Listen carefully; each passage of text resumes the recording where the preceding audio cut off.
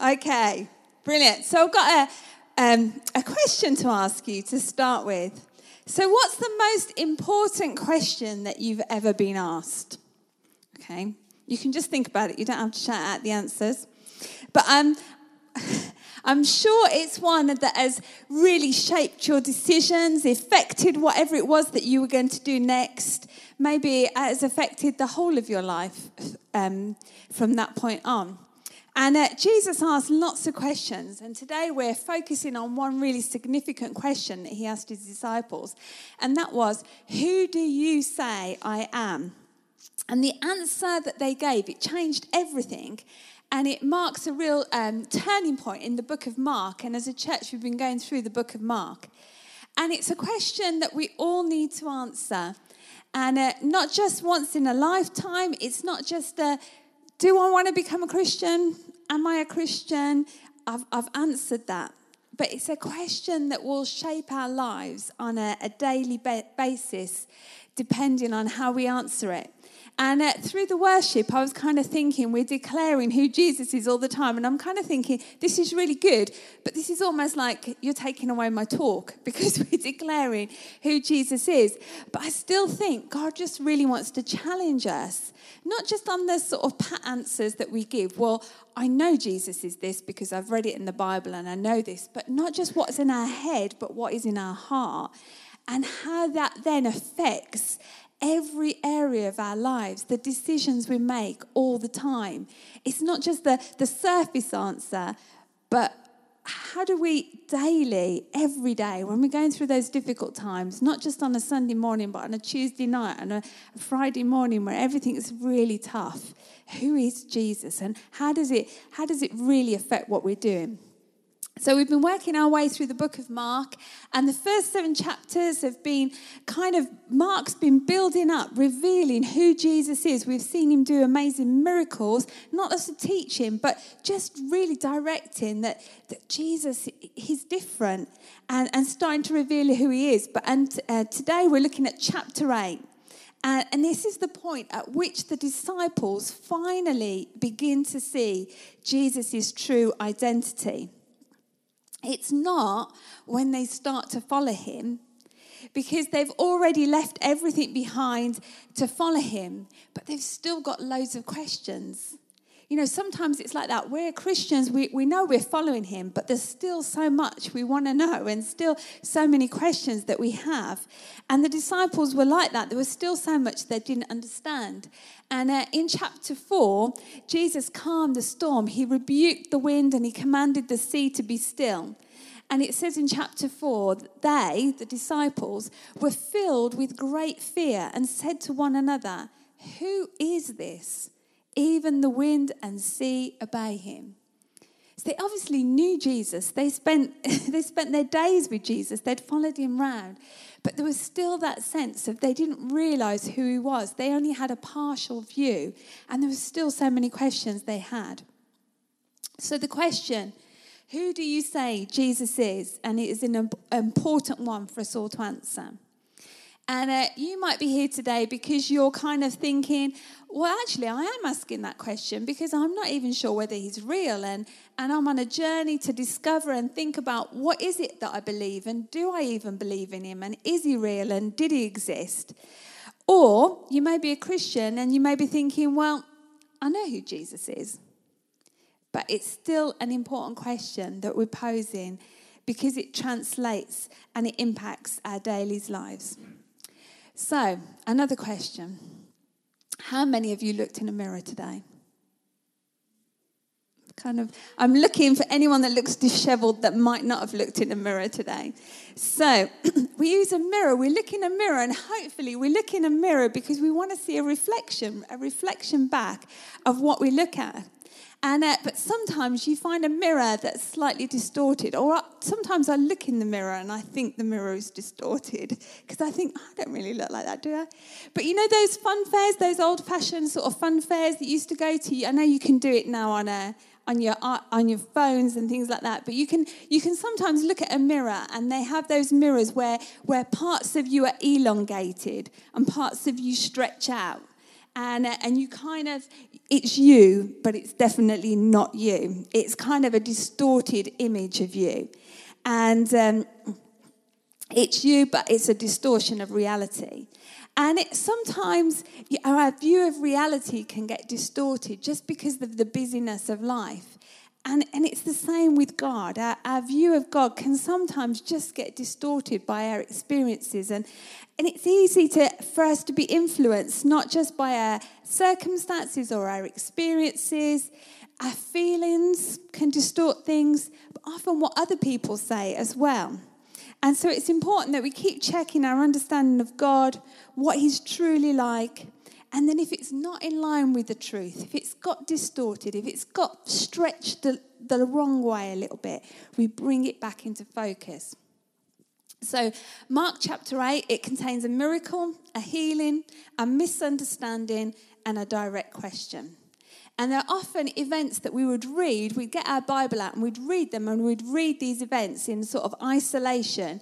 But they're all linked here, and they're linked to reveal the importance of how we answer the question, how do we see Jesus?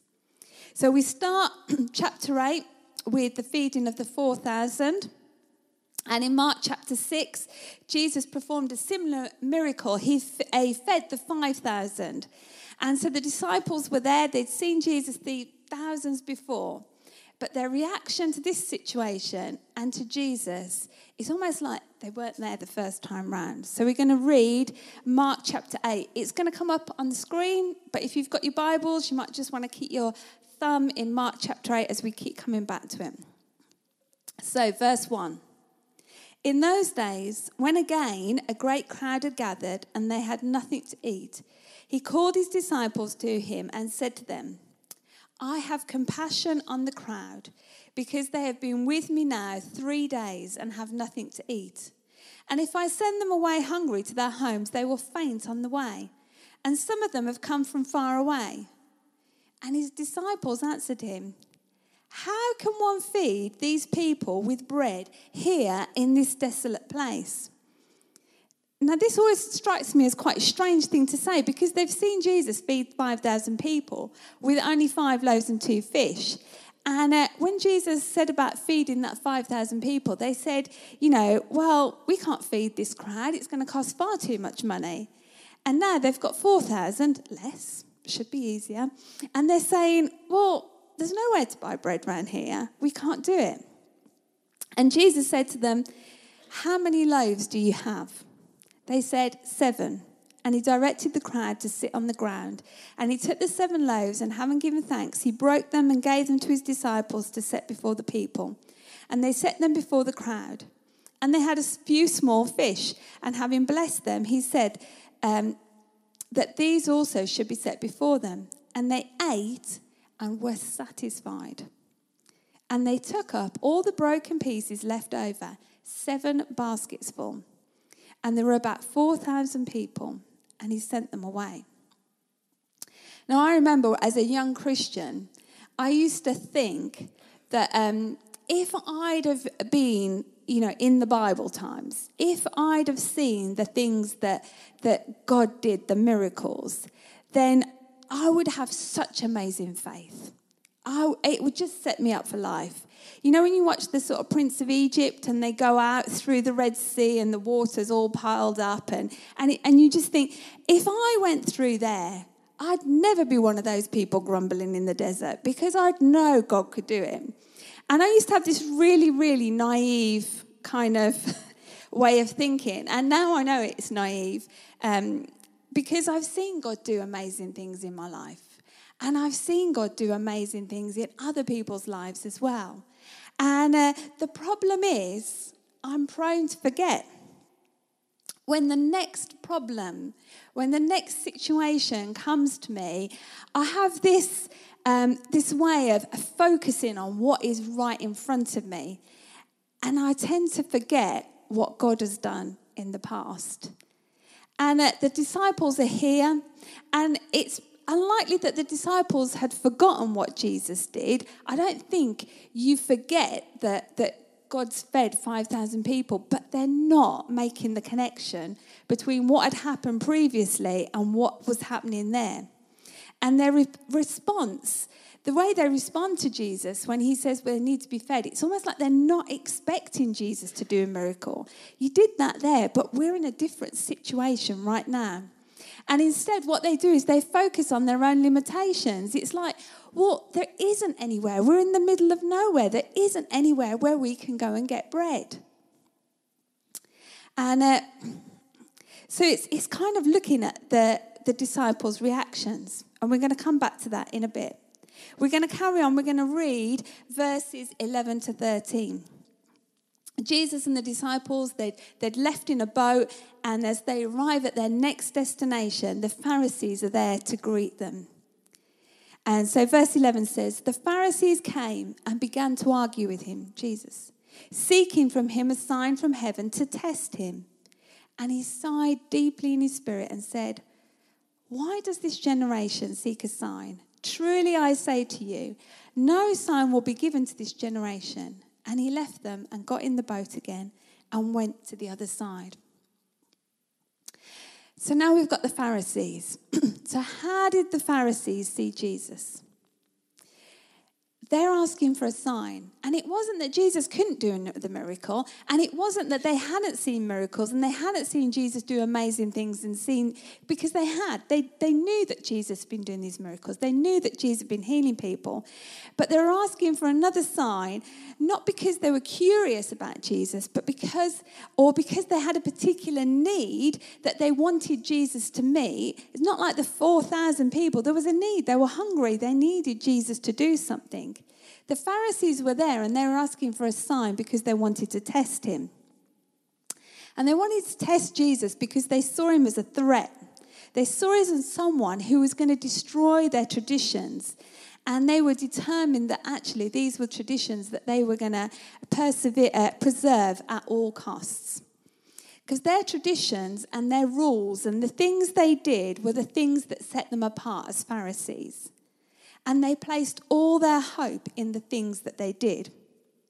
They weren't interested in a saviour because their rules, their traditions were the things that saved them. That's what they believed set them apart. Those are the things that they believed made them right with God. And that's why Jesus just sighed deeply, because they were blinded to the truth of everything that Jesus was doing.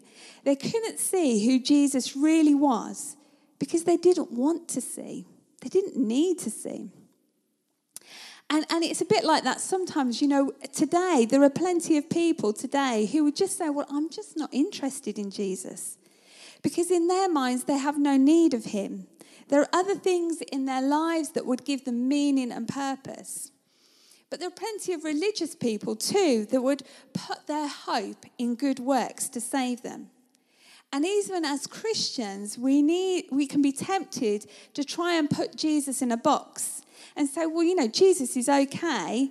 I can do the church thing. I can do the religious bits, just so long as Jesus doesn't interfere with my choices, my plans, my way of doing things.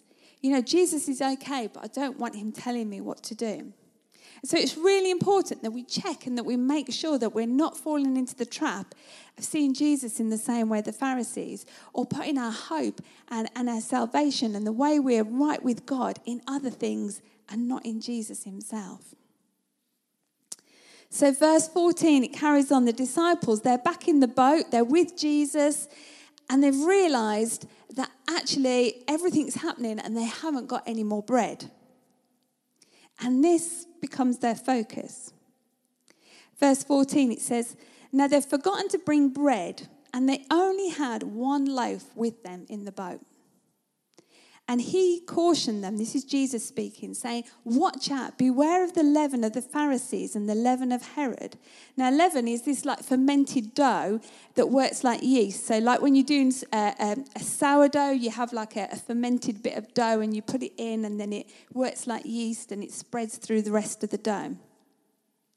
And the disciples began discussing with one another the fact that they had no bread. And Jesus, aware of this, said to them, why are you discussing the fact that you have no bread? Do you not yet perceive or understand? Are your hearts hardened? Having eyes, do you not see? And having ears, do you not hear? And do you not remember? When I broke 5 loaves for the 5,000, how many baskets full of broken pieces did you take up? And they said to him, 12. And the 7 for the 4,000, how many basketfuls of broken pieces did you take up? And they said to him, 7. And he said to them, do you not yet understand? So how did the disciples see Jesus? Even though they'd given up everything to follow Jesus, even though they'd seen his miracles and they'd heard his teaching, they still didn't see Jesus properly. Jesus is talking about the leaven of the Pharisees and the Herod, and basically what he's saying, he's warning the disciples to watch out for those people that oppose him and his teaching, because like fermented dough, it can spread and it works its way through and it infiltrates you. So he's saying, watch out for those that oppose me. Beware of this false teaching. But they completely missed this point. And they said, when they hear the word leaven, they're kind of focusing it on, it's bread. Jesus is annoyed. We haven't got enough bread. And it's a bit like you add 2 and 2 together and you come up with 6. And it's kind of completely wrong. And they decide that Jesus must be making a reference to the fact that they don't have enough bread. Because their focus, again, is on their own limitations rather than on Jesus. The fact that they only have 1 loaf of bread completely misses the point of what Jesus is saying, but it also reveals something about their understanding and what's going on. Because they've not only seen, but they've actively been a part of these miracles that Jesus has done. So they were actually part of the feeding of the 5,000. They were the ones that were going out when Jesus had broke the bread. They were the ones that were distributing it. They were the ones that were collecting up all the leftover. And so if you do the maths, if Jesus can feed 5,000 people with 5 loaves, that works out at 1,000 people per loaf. That's right, isn't it? Not 100, 1,000 people per loaf. So if you kind of do that sort of maths, then really for Jesus to feed 13 people in a boat with 1 loaf, well, that's a really easy miracle, isn't it? In comparison. And so it's no wonder that Jesus starts firing questions at them. Verse 17, he says, why are you discussing the fact that you have no bread? Do you not yet perceive or understand? Are your hearts hardened? Having eyes, do you not see? And having ears, do you not hear? And do you not remember? Jesus is basically saying to them, you've seen me feed crowds of thousands. So why are you arguing about not having enough bread? And then to reinforce his point even more, he reminds them about how much was left over each time. 12 baskets full from the 5,000 and 7 basketfuls after the 4,000 had eaten.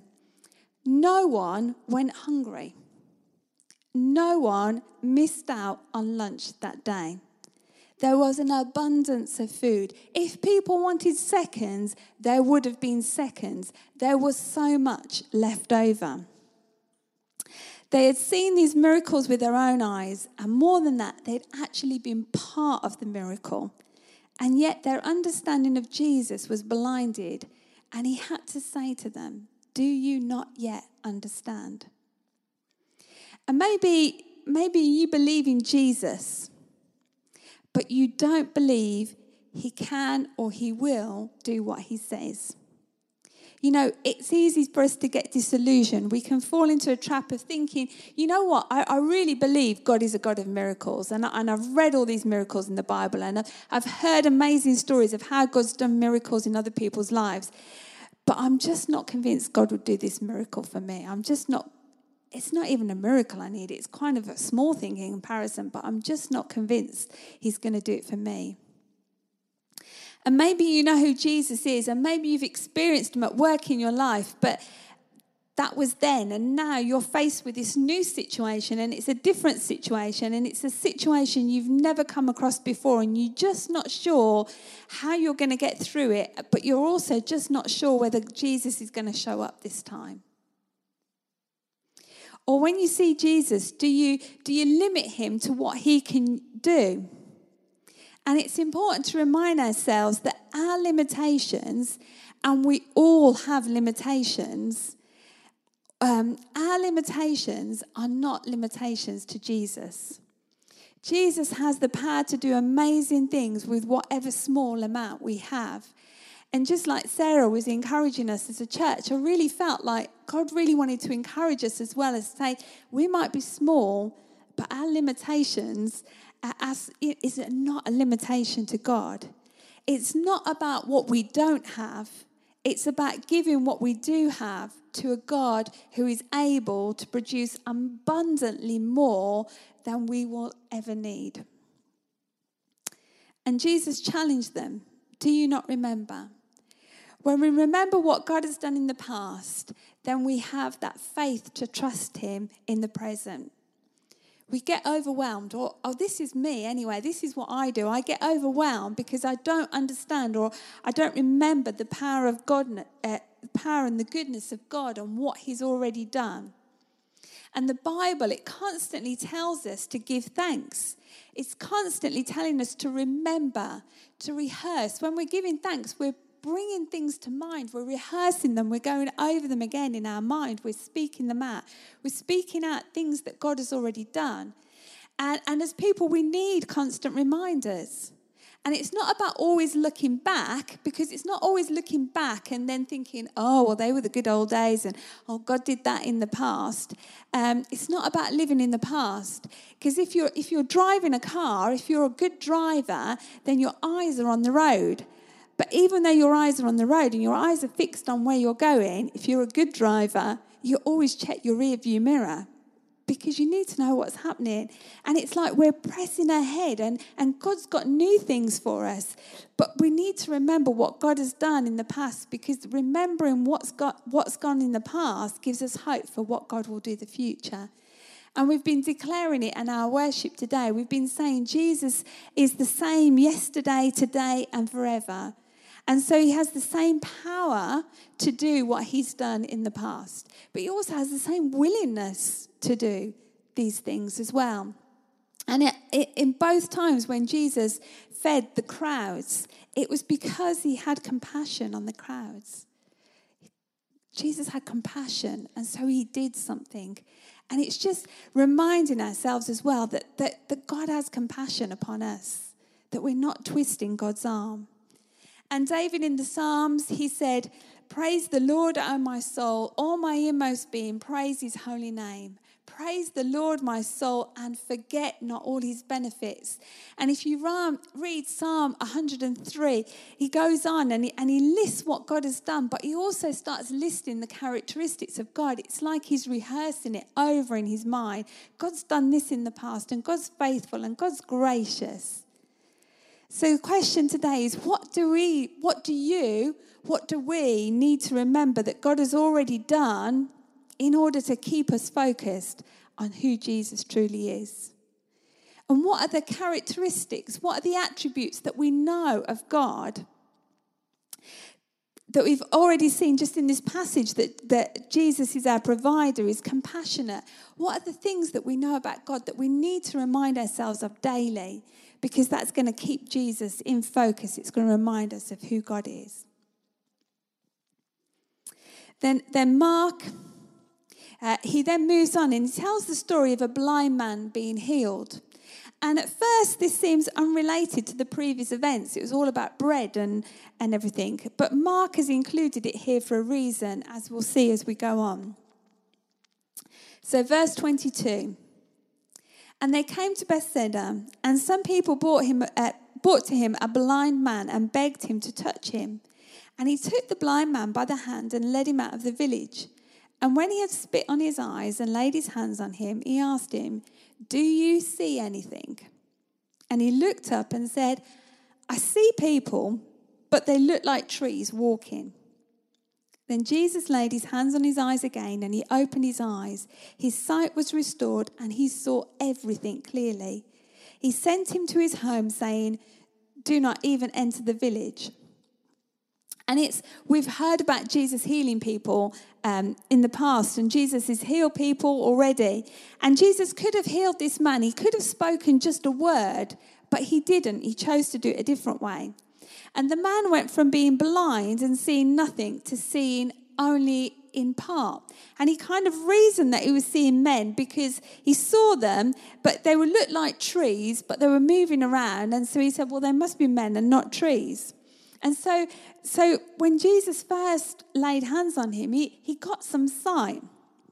And if you can't see anything, and there's nothing you can see, and then you can start seeing some things, then that in itself is a miracle. And I guess if we pray for someone and they went from not being able to see anything to seeing something, we'd be like, wow, this is amazing, this is fantastic. We'd be absolutely delighted. But Jesus didn't leave him partially seeing. He laid his hands on his eyes and he opened them so that his sight was fully restored, so that he could see everything clearly. Just seeing in part was not enough. And we don't know why Jesus healed him in stages and why Jesus didn't heal him straight away. But we do know that Mark's put this story here for a reason. And it's sandwiched between Jesus speaking to the disciples about their lack of understanding and then him asking them who he is. And the disciples had this partial understanding of Jesus. They'd left their homes and jobs to follow him, but their understanding of who he was still not clear. And it can be like that sometimes when we first encounter Jesus. We don't always fully appreciate who he is. But Jesus is committed to revealing himself to us more and more so that we see him fully. And the story also reminds us that unless we see Jesus properly, as he fully is, then our eyes are not yet fully opened. And it is possible for us to have a vague or distorted image of who he is. And straight after healing this man, Jesus asked the disciples specific questions. And so it's important to make the connection between these seemingly unrelated incidents. Mark's put the story of the blind man receiving his sight, and as we'll see, the blind disciples gaining their insight. So verse 27, and Jesus went on with his disciples to the villages of Caesarea Philippi. And on the way, he asked his disciples, "Who do people say I am?" And they told him, "John the Baptist, others say Elijah, and others one of the prophets." So how did the crowd see Jesus? Some saw him as John the Baptist, others as Elijah. They kind of think that he's a prophet, a man who speaks out about evil and injustice, who brings hope to the world, really positive viewpoints of Jesus, but that's all it is. It isn't a true picture of who Jesus is. Jesus was so much more than a prophet. Just like the blind man who saw people, but they looked like trees. The crowds, they're seeing Jesus, but they don't see who he really is. And there's lots of people, if we talk to people today, there's lots of people that would hold Jesus in high esteem, who would see him as a positive role model or a good teacher or a prophet. But this isn't who Jesus is. Jesus is so, so much more than this. And so he asked the disciples straight, he said, but who do you say I am? Verse 28, and Peter answered him, "You are the Christ." And he strictly charged them not to tell anyone about him. How did Peter see Jesus? Well, Peter declared, "You are the Christ." And that declaration literally means you are the anointed one. Earthly kings were traditionally anointed with oil as a type of coronation. And the word Christ had come to mean the anointed one, the Messiah, the king that will end all kings, the king that's going to put everything right. So Peter is declaring, you are the true king. And finally, it's like Peter's seen Jesus for who he is. And in Matthew's account of the same conversation, he records Jesus saying, "Blessed are you, Simon Bar-Jonah, for flesh and blood has not revealed this to you, but my Father who is in heaven. And I tell you, you are Peter, and on this rock I will build my church, and the gates of hell shall not prevail." It's like, yes, Peter, you've got it. You've understood. Finally, you've got this revelation, and this revelation has come from God. You've realized who Jesus really is. But it's almost immediately after this revelation comes, immediately that their eyes are open and they see Jesus for who he is, and they realize that he's the Messiah. Jesus starts to tell them what sort of Messiah he is. And what Jesus says next really shocks Peter. Jesus begins to tell them, yes, I am the king, but I'm not the king that you were expecting. Verse 31. And he began to teach them that the Son of Man must suffer many things and be rejected by the elders and the chief priests and the scribes and be killed, and after 3 days rise again. And he said this plainly. He wasn't speaking in parables, he was saying it plainly, exactly as it is. And Peter took him aside and began to rebuke him. But turning and seeing his disciples, he rebuked Peter and said, "Get behind me, Satan, for you are not setting your mind on the things of God, but on the things of man." Peter was totally on board with Jesus being the Christ, but he was not on board with Jesus going to the cross. And to Peter, this statement that Jesus had just made was totally ridiculous, because the Messiah was supposed to defeat evil and injustice and make everything right in the world. And how on earth could a Messiah do that if he was going to suffer and die?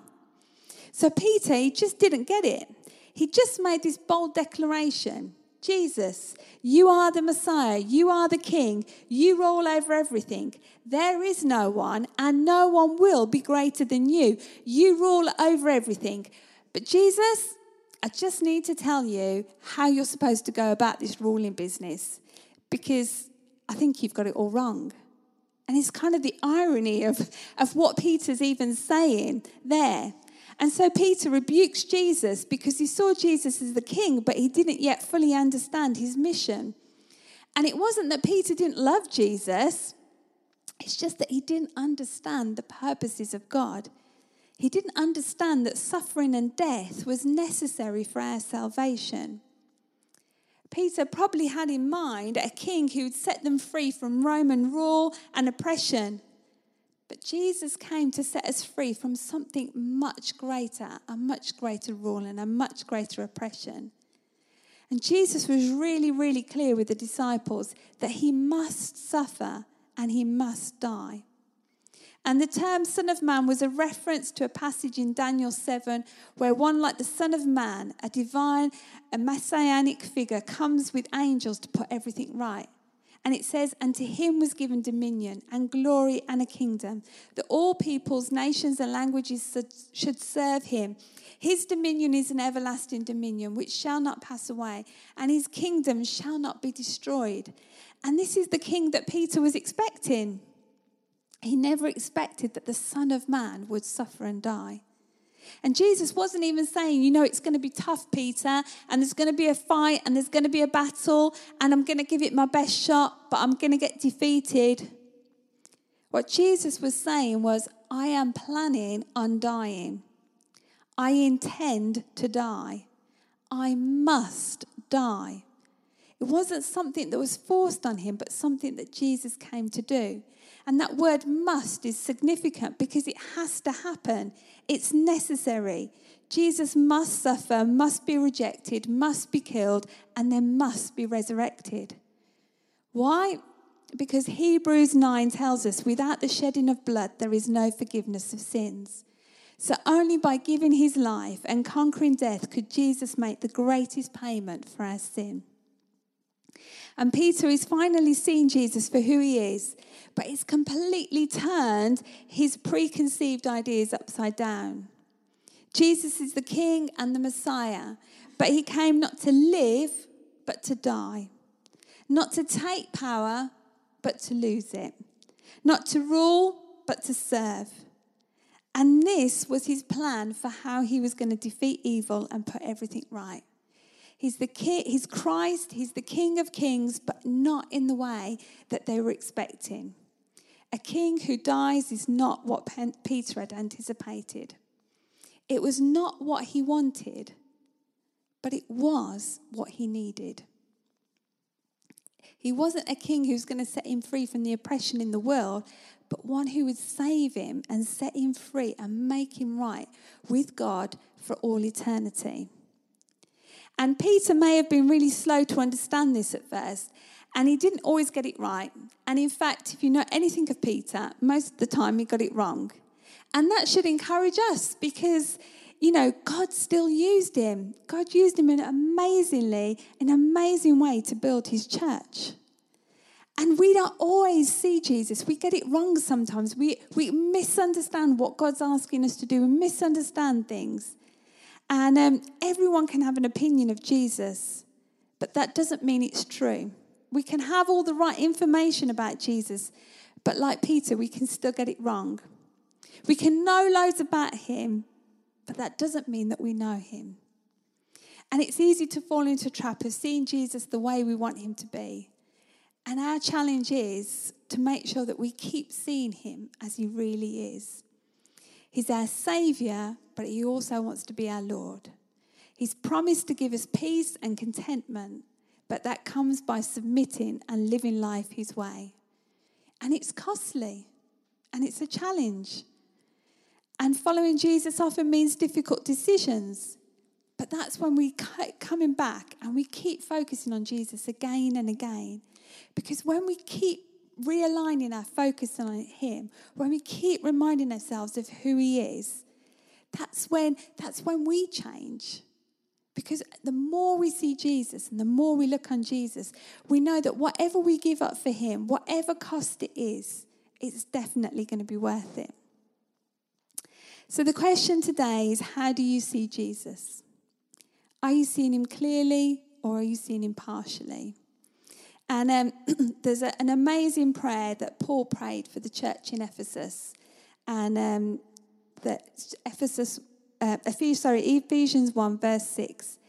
And I just feel like this is the prayer for all of us. And I just want to almost pray it over us as a church. It says, I do not cease to give thanks for you, remembering you my prayers, that the God of the Lord Jesus Christ, the Father of glory, may give you a spirit of wisdom and of revelation in the knowledge of him, having the eyes of your hearts enlightened, that you may know the hope to which he's called you, what are the riches of his glorious inheritance in the saints, and what is the immeasurable greatness of his power towards us who believe, according to the work of his great might, that he worked in Christ when he raised him from the dead and seated him at his right hand in the heavenly places, far above all rule and authority and power and dominion and above every name that is named, not only in this age but also in the one to come. And he put all things under his feet and gave him as head over all things to the church, which is his body, the fullness of him who fills us all in all. This is who Jesus is. And wherever you are on your journey with God, we all need to keep asking God to reveal to us our blind spots, to give us eyes to see him more and more, that we would know him more fully. So Lauren's going to come up and we're just going to respond. I know we've probably gone over time, but there we are. We're eating into the Greatest Showman, but it's okay, because we're just going to respond briefly by worshipping. And this is our opportunity to sing and just to ask God to open the eyes of our heart. And if you're seeing and you're thinking, you know what, I've got 20/20 vision, I know who Jesus is, then that's amazing, because that's why we come and worship him. And if you're just aware there are certain areas of your life where it's got a little bit blurry and a little bit out of focus, then this is your opportunity just to reaffirm that